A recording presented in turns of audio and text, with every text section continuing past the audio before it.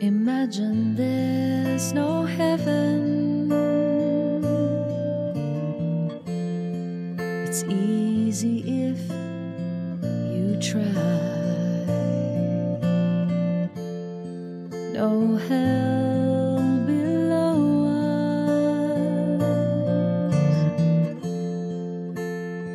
us. Above us only sky. Imagine all the people living for today.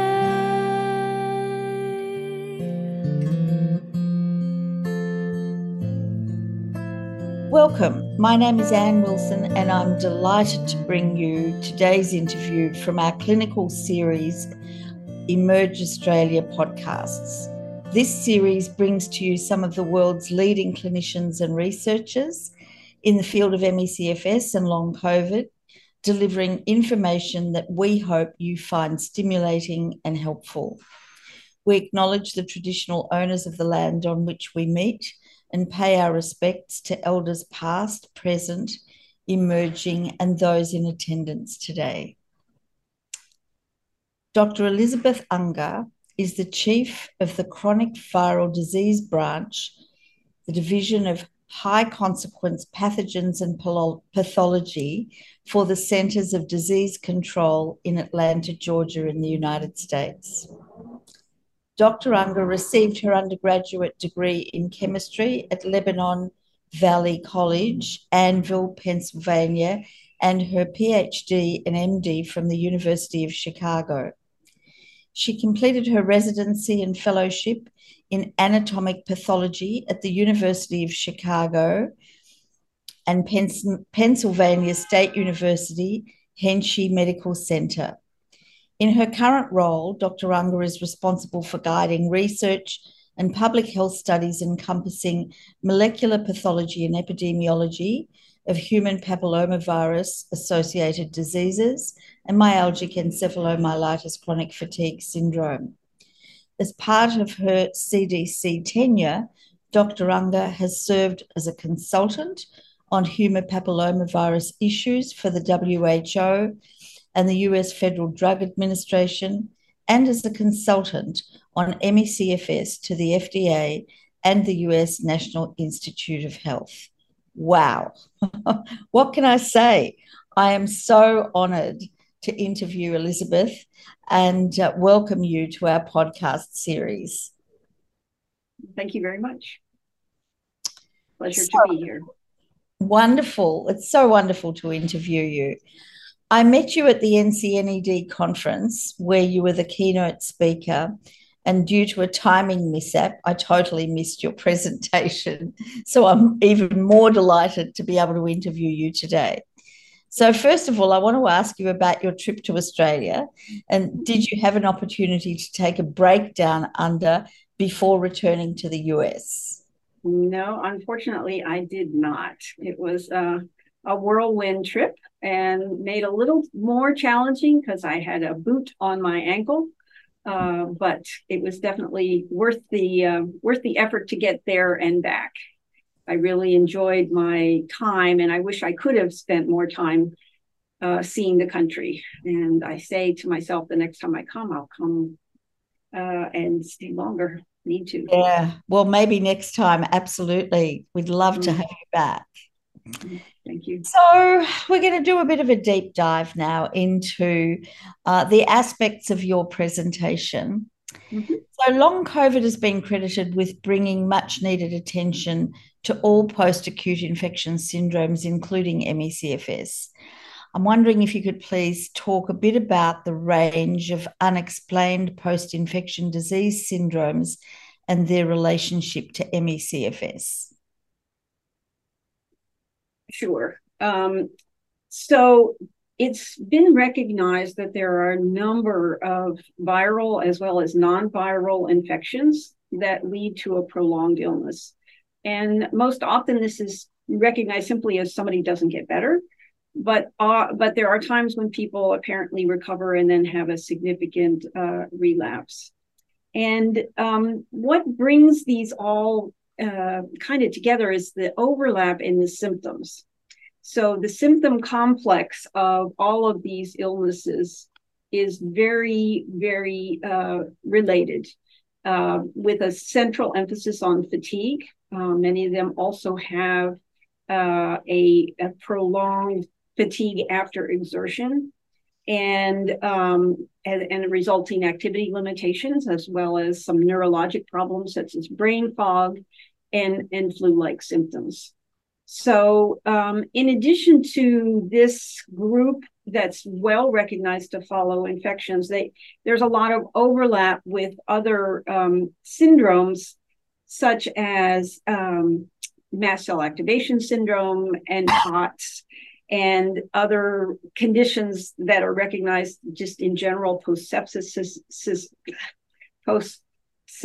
syndrome, and something called post-ICU syndrome. So these are very poorly understood conditions, overlapping symptom conditions, and frustratingly difficult to diagnose, because most standard objective tests that you would do in a regular doctor visit come out normal. Right. So can I just ask, out of ignorance, are all these syndromes, do they have PEM as a as an area that is common to them? That, it's not always asked in the same way. So I would say that it's not 100% clear. It's very clear for some of the conditions that have been. In other words, clinicians have not really been conditioned to ask about something like post-exertional malaise. They will just ask about fatigue and your activity level, and not necessarily does activity trigger a relapse in your symptoms or your syndrome. So I'd say there's more that needs to be gathered about that. And it's a very important symptom to be recognized, because it can really impact how a patient progresses in their illness. Yeah. And that, of course, leads into things like, better clinician education, right, post-exertional malaise, and the identification and recognition of post-exertional malaise in patients, which of course is an issue for our clinicians in Australia. Is it an issue in the US? Absolutely, very much so. It's still a need for a lot of clinician education. Yeah. And I'd say that's the one thing that has happened with long COVID, is it has raised the profile of all of these conditions. So the clinicians are really starting to be interested and try to learn about these things. Yeah, that's great. Thank you for that. So what do you see as the challenges of MECFS, within post-infection disease syndromes? Is it the same as generally that, it's fighting to be heard and seen? And what do you see as the major challenges? Well, major it's hard to pick which is most major. But yes, recognizing the condition, it's a very silent or hidden, invisible disease, sometimes people say, because often when patients do come to the healthcare providers, they're on their best days, and they look normal. And so you're left with, the clinician is left with just a report of these symptoms, which are hard to quantify. So I think that recognition of the condition is prime. In common with all of the post-infectious syndromes, there's not a single diagnostic test that can really identify distinctly that this is a post-infectious syndrome or that this is MECFS. And while the symptom profile, the core symptom profile, is very characteristic, you can't diagnose a patient just on that symptom profile. The patients need a careful clinical evaluation to identify any other treatable medical conditions that could be contributing to the symptoms. So it really requires time, which is a precious commodity in the clinical evaluation, but time to consider all of the possible conditions that a patient may have contributing to the illness that they're experiencing. Yeah. So if we had a really quick way to, come in and get a test and say, yes, you have this, it would be, I think, a lot easier for the clinicians and be easier for the patients. Yeah, absolutely. So the fact that there is not a single diagnostic marker feeds into our next question. So with long COVID, of course, we know that the initial trigger is COVID. So, how important is the link to infection in ME/CFS from your perspective, given that we know that not all ME/CFS is caused by a precipitating infection? Right. Well, I think it sort of depends on what you mean by important. I think that we are still studying what role latent or occult infection or persistent, pieces of the virus or the inciting, the triggering infection may have in the ongoing illness. But apart from that, currently the management of ME/CFS and all the unexplained post-acute infectious syndromes is very symptom-based. So the particular pathogen that may have triggered the event is really not important in that symptom-based approach to management. Now, when we get more data, there may be subgroups of patients that have an occult or a persisting infection that needs to either be treated or to have the immune or inflammatory response modulated in some way by a specific drug. And so one of our hopes is that we will have better biomarkers to identify the subgroups within this very diverse condition. I mean, I mentioned that the unexplained post-acute infectious syndromes have a core symptom profile, but there's a lot of heterogeneity in the individual symptoms that patients experience and how the illness affects them. So the illness has a great deal of heterogeneity, even when we know it's caused by one specific pathogen. Yeah, that's right. And certainly from the little that I know in the time that I've been in this area, that appears to be the case. Everybody's disease is so unique. Yes. And I think that the other thing is that whilst clinicians are now focusing more on the impact of long COVID in their patients, the fact that there is no link really with any known pathogen in their ME/CFS patients really renders them quite impotent to actually do anything about it. And a lot of our clinicians just are at a loss to know how to treat their patients. And I mean, I would say the same is true really for a lot of the long COVID patients. The majority of the evidence is that the COVID infection has been cleared. At least it's cleared as far as we can tell. There may be some antigen persisting somewhere, but for the most part, there's nothing specific about the fact that they were triggered by SARS-CoV-2. And I think that's where the particular infectious trigger may not be as important as trying to understand what pathologic process has been triggered by that pathogen.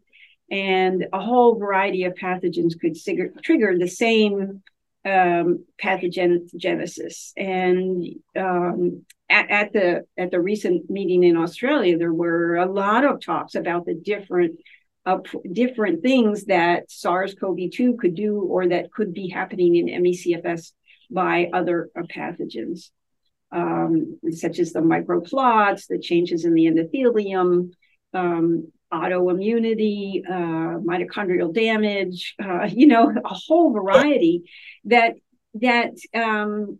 is very fascinating at this point, to try to figure out how to put all of these pieces together to get the puzzle that is ME/CFS.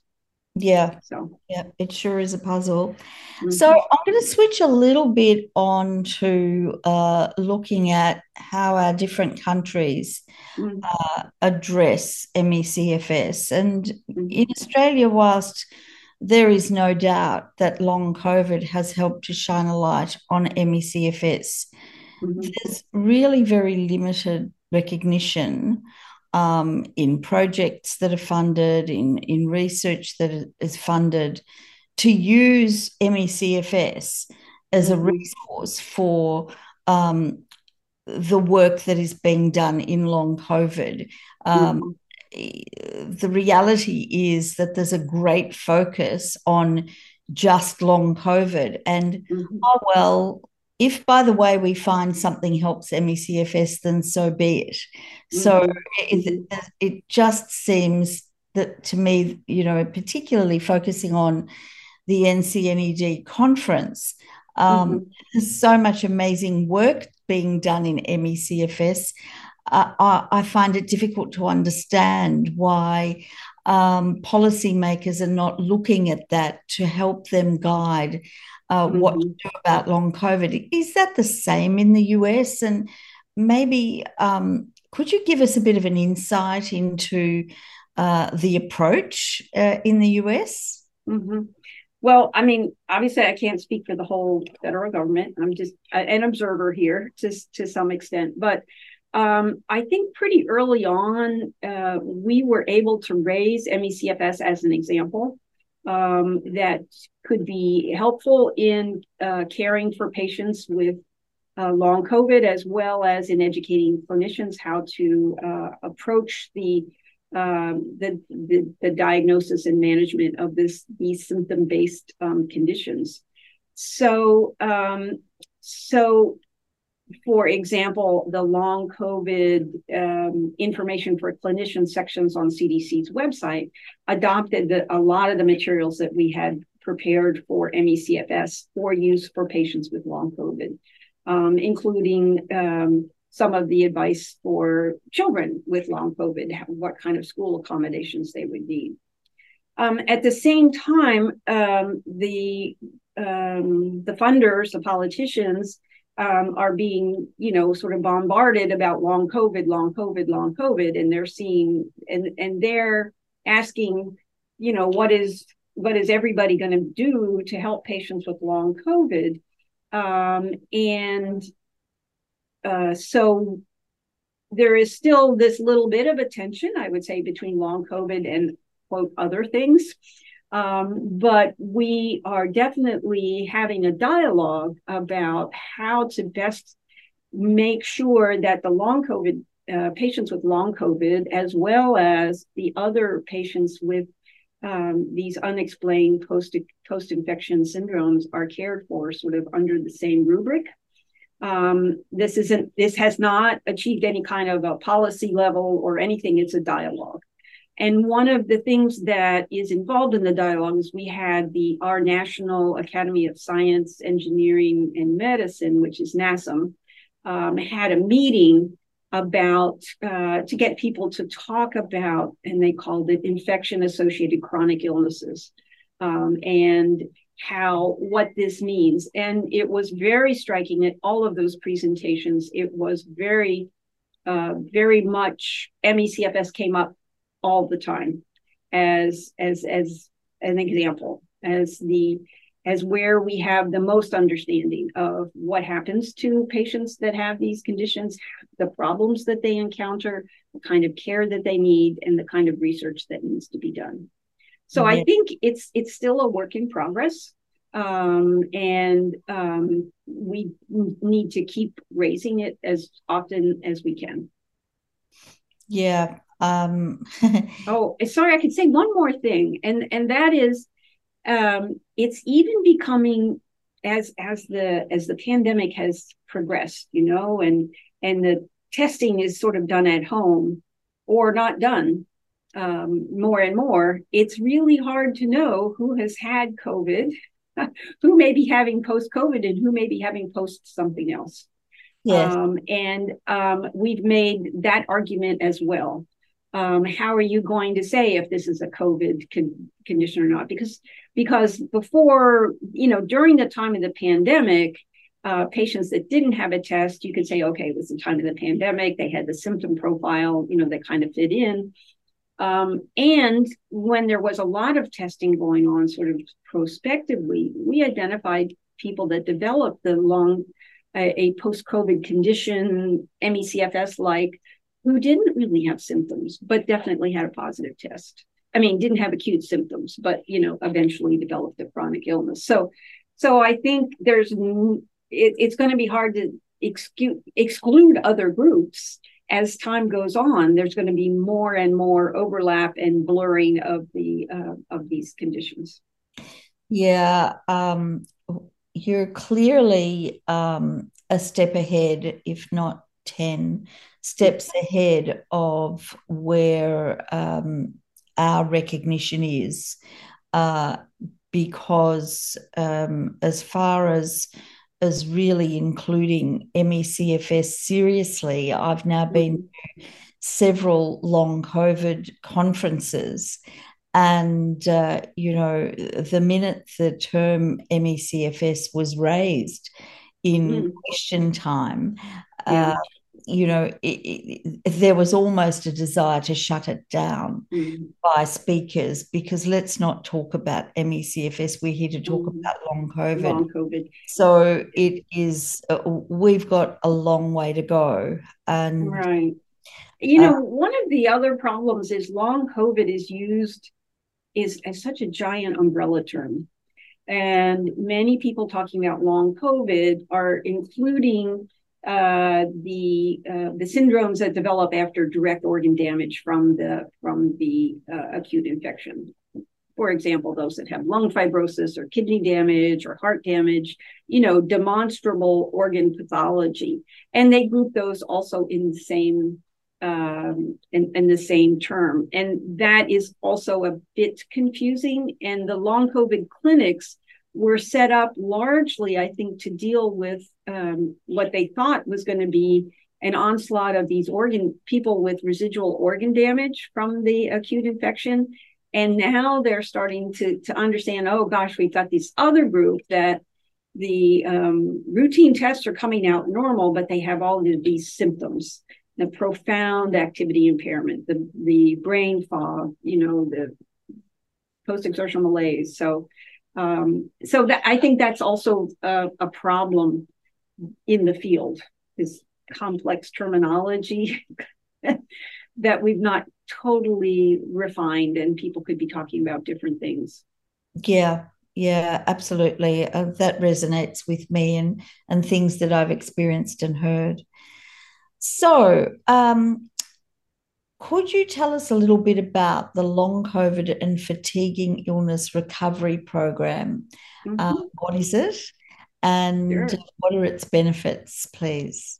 Yeah, so we established this in collaboration with the Family Health Centers of San Diego, as well as Project ECHO and the University of Washington School of Medicine. And the Family Health Centers of San Diego is what is called a federally qualified health center.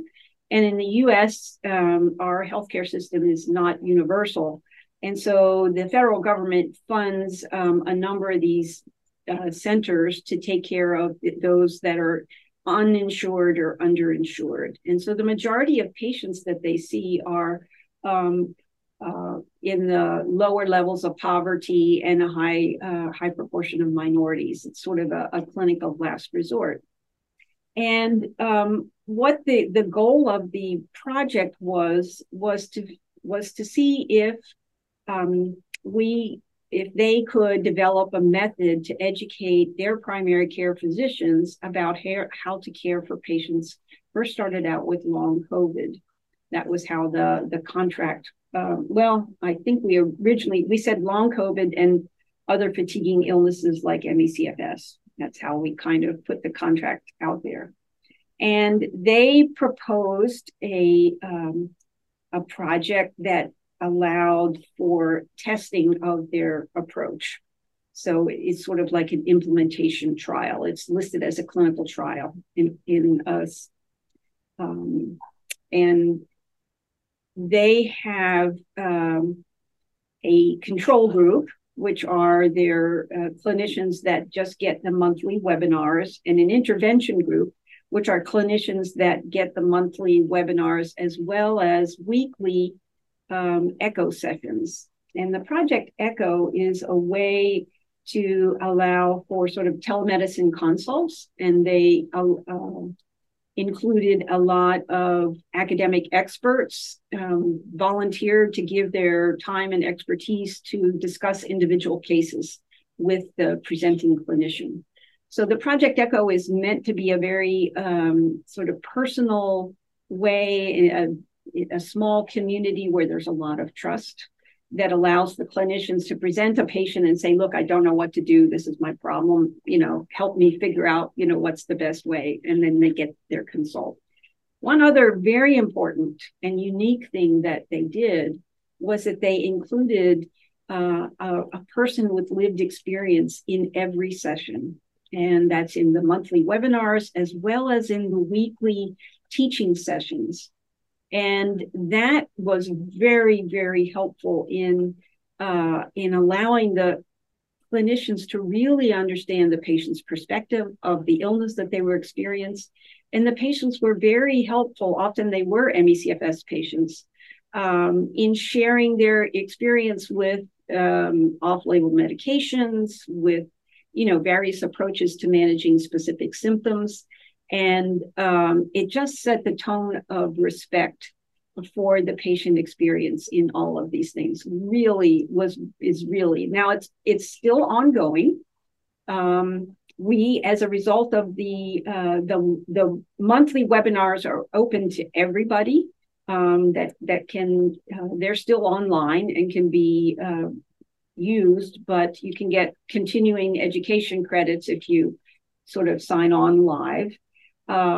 Those monthly webinars have been attended by more than 4,000 people, and covered over 59 countries, even calling in.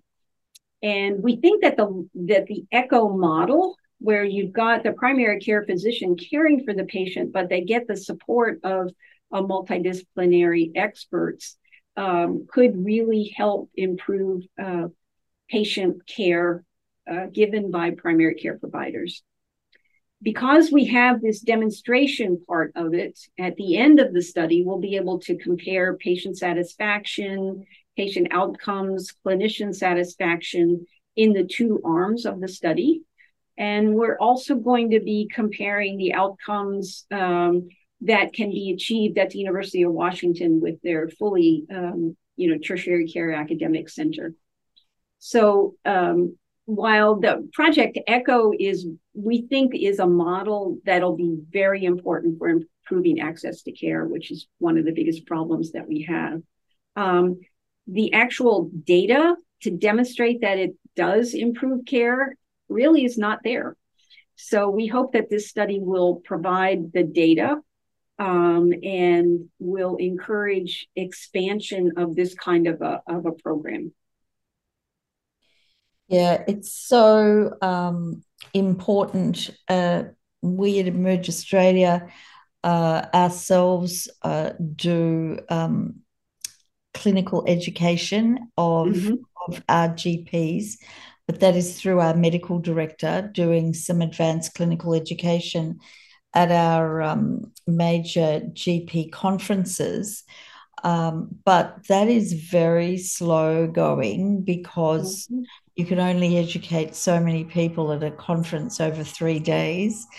And I think he does about 5 hours of clinical education, and that is all accredited. Doctors can get their accreditation.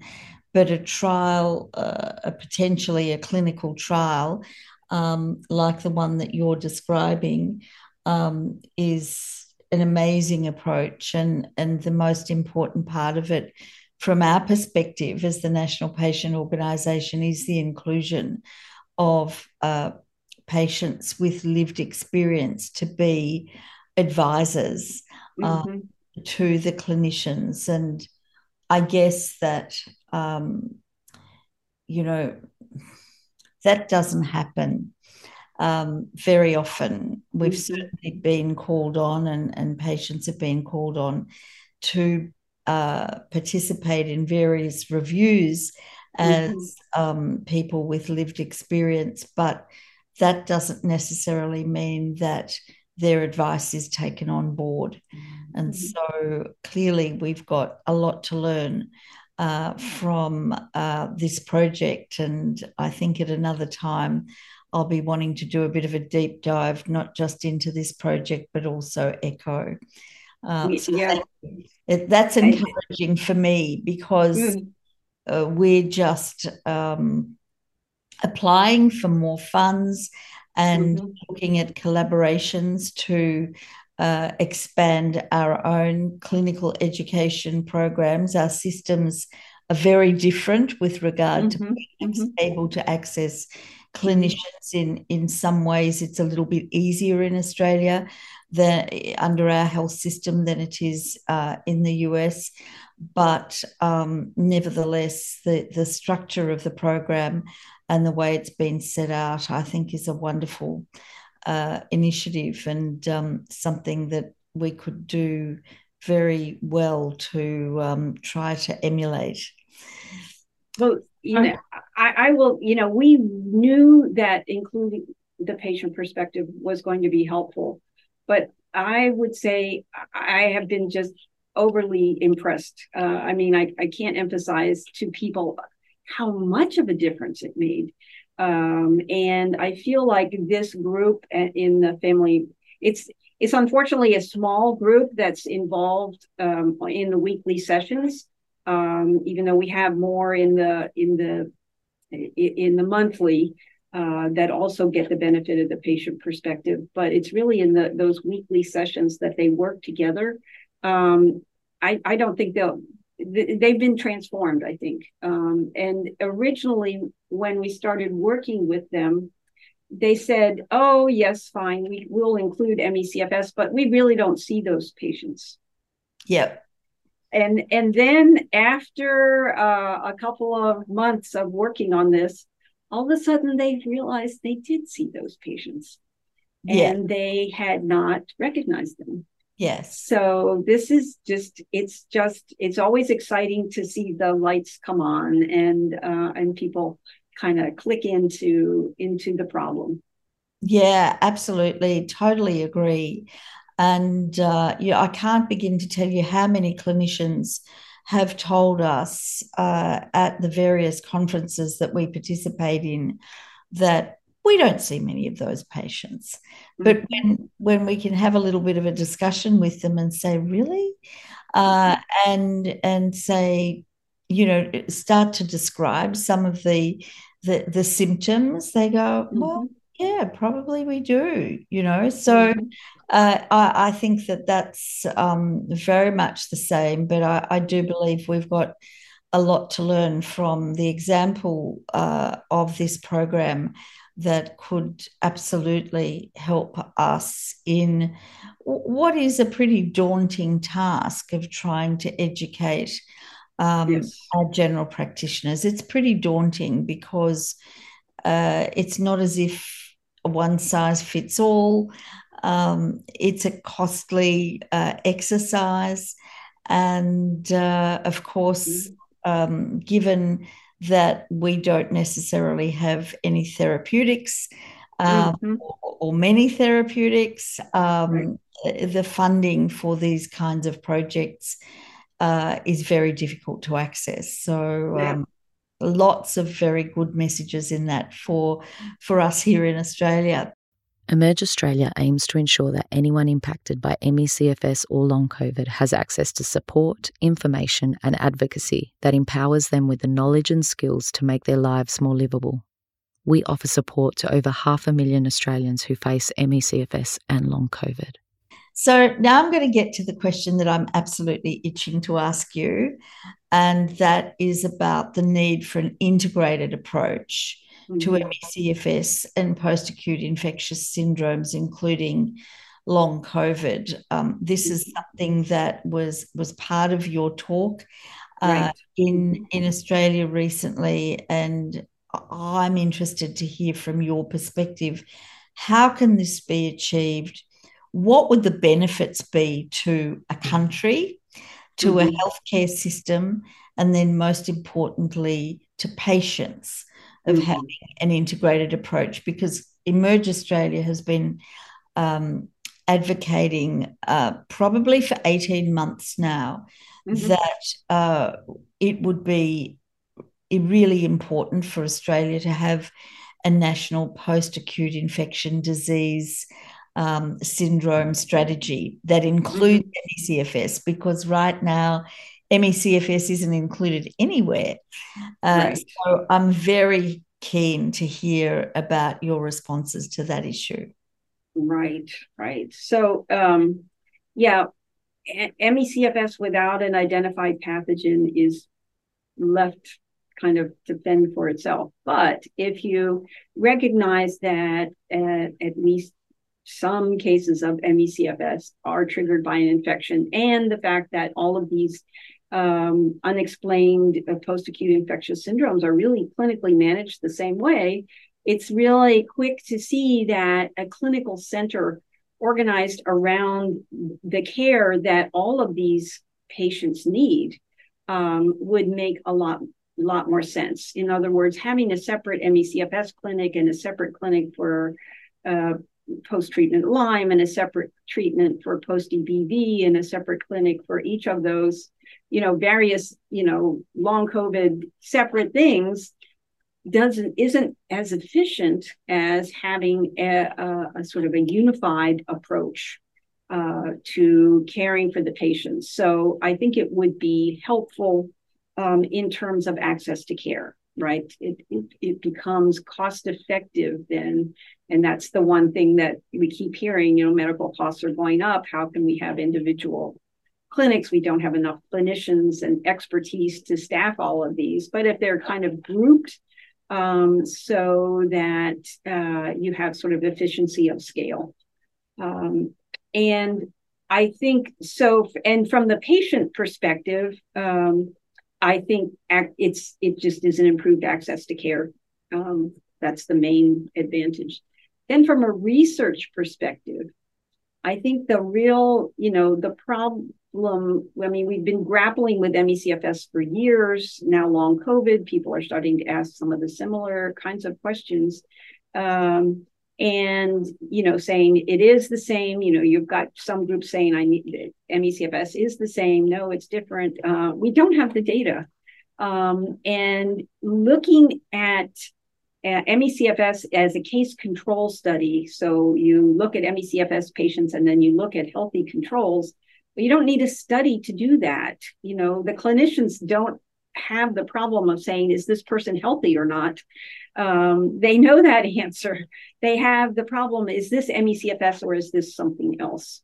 And so we need to include a lot of these other illness controls as comparison groups so we can start to identify common pathways of that could be involved in the pathogenesis of these, all of these very heterogeneous conditions. And now how that will happen is another question. And I think the more that we raise the issue and talk about the similarities and the need for research, and publish data showing the similarities and asking for more research is the best approach that we can do. Yeah. It's really interesting, isn't it? Certainly in Australia, and it looks as though it's the same in most countries, that our policies and then our bureaucracies silo down into individual diseases. Mhm. And, from the outsider looking in, you go, how crazy is that? We have categories and silos that are quite deep for things that are very, very similar. And certainly from an impact perspective of the disease, we know that the impact of long COVID and the impact of ME/CFS and potentially other post-infection disease syndromes is exactly the same. People lose their livelihoods, they can't work, they can't function, they can't think, they can't go to school, can't play sport. It completely changes their lives. So the impact is the same, but we treat them from a bureaucratic perspective in silos. And we're spending money on each of those silos individually when it just makes sense to look at them as part of one strategy given their commonalities. So what you're saying is music to my ears, but it's not necessarily music to the ears of our policymakers, but we have to keep trying to keep beating that drum very, very loudly for patients. So thank you for that answer. We've got lots of work to do here. Yes, indeed. Yeah. So can you tell me, is there anything that's exciting you currently in the ME/CFS field? Yes. Well, I think one of the things that's exciting is that there are more new researchers interested in ME/CFS, and not only new researchers, sometimes they're new senior researchers that come to the field with a lot of experience and expertise in a related area that had never thought that ME/CFS was related to their work. But we also have a whole little crop of new junior researchers coming along that are ready and anxious and eager and interested in this question. You come without some of the biases, perhaps that others may have. So that's one exciting thing. And I think the other exciting thing is that there's more research. Long COVID has really sort of primed the pump, started giving a lot of hypotheses out there that people are starting to test in ME/CFS and other related conditions. And there's little tantalizing ideas that some of these apparently divergent fields are starting to converge, such that you can sort of see how infection may trigger some of the autoinflammation or the autoimmune, or the inflammatory derangement could be damaging the mitochondria. And people have looked at this in various system levels, and we're just sort of tantalizingly close to trying to get them all merged into a unified theory, which would be very exciting. So it's the new research, new researchers. I think that's most exciting. Yeah. That's really promising. As you were speaking, the thought went through my mind, of course, that one of the other challenges that we experience is that we're certainly told by new graduates coming out of med school that they really haven't had much training in whether it's ME/CFS or post-acute infection syndromes, etc. Is that pretty consistent as well with what's in the US? That is consistent in the US too. And medical school curriculums are absolutely packed with information. And if you go to them and want to add another topic, pretty much it's pretty hard to do. But some very ingenious educators have figured out ways to sort of get ME/CFS content into other lessons. So either ME/CFS in the differential diagnosis of a bunch of other conditions, MECFS in how you interview a patient. Those are interviewing skills. And so there are ways to do it, to get it in, but it is not, it's not universally done. I do think that long COVID has raised the possibility of people getting more information about syndromes that happen after acute infections. And hopefully that will change the tide. But right now, that is unfortunately still the answer. A lot of medical schools don't really cover it. Yeah. And that seems to be an area that really needs to be addressed, because, you know, in future, our future doctors of the future need to know, and they need they need to be trained. It'll take a lot of the pressure off the education that needs to happen. Absolutely. Nurses, the same way for nurses and nursing schools.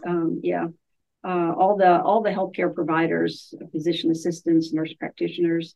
There's just a huge need for medical education at all levels and all levels of experience. Now, you said your access to clinicians is pretty good in the U.S. I often feel like, I mean, CDC has had educational materials available through Medscape for years, and it's a matter of uptake. And clinicians have to be interested enough to take the course. And you have to get them interested. And so that's why long COVID has sort of peaked. There's been a little bit of an uptake in this because of long COVID. So, yeah, absolutely. And that's what we started off with, isn't it? That yes. You know, long COVID has helped us to shine a light on MECFS, but we need that light to keep shining, and we need some of that focus to shift to MECFS and other acute sequelae. Yes. So as a final question to you, what hope can you leave with our listeners in terms of improvements, I don't know, different ways of treating MECFS? Is there hope on the horizon for our patients who, as you know, many of them have been suffering with this illness for many, many years, been bedbound, housebound? What hope is there for the future treatment of medicine for these patients? Right. I mean, I am more hopeful than I've been in years, and that's just because of the infusion of the new research interest. It's going to take more research till we get to really the ability to subgroup patients so that we know what treatment will help them and their particular symptoms. And I feel that we're getting closer in some areas. The NASM workshop that I mentioned on infection-associated chronic illness, the whole last day, I mean, they ended up their last presentations were about approaches to treatment, what to think about treatment. And that was very, very encouraging. It's not like there's a drug trial on the horizon that I can point to, but people are definitely thinking that way, that there's got to be a better way than symptom management, which is where we're at now.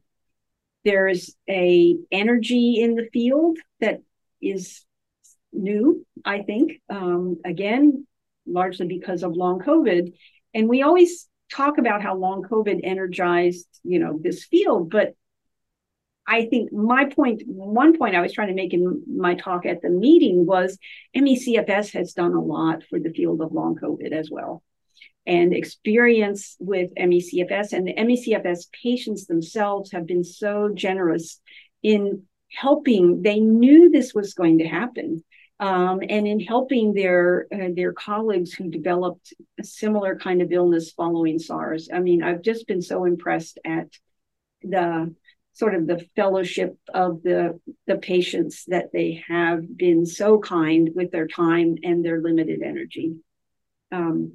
So I do think there's hope, and I wish there were, a drug right on the horizon that I could say, yes, I see that coming. I don't see a particular drug coming, but I definitely see progress towards treatment. Well, that's hope. And yes. Coming from someone with your experience, that's something that's really positive to hang on to, particularly at the end of a year that's been filled with so many developments in the area. So, Dr. Elizabeth Unger, thank you so much for your time today. We look forward to keeping in touch with you. I certainly look forward to keeping in touch with you and hearing more about your work and the developments in the US in the coming year. And I take this opportunity to wish you a very happy festive season and a wonderful, productive and peaceful year in 2024. So thank you so much. Well, thank you. And thank you for your interest in the work, and I'm happy to be here. That's a pleasure. So today's podcast is part of our clinical series brought to you by Emerge Australia. Our aim is to bring the work of our brilliant clinicians and researchers from all over the world to our Australian ME/CFS and long COVID community, promoting the latest research developments and providing hope. This is a platform where together we can explore the pressing issues faced by 250,000 people with ME/CFS and at least 400,000 more with long COVID.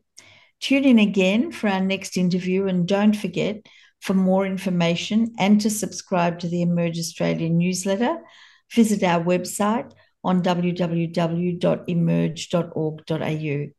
Thank you very much, Elizabeth, again, and bye for now.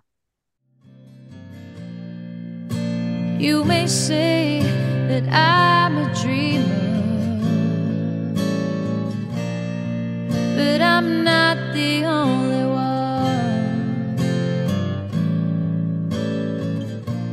And I hope someday you'll join us, and the world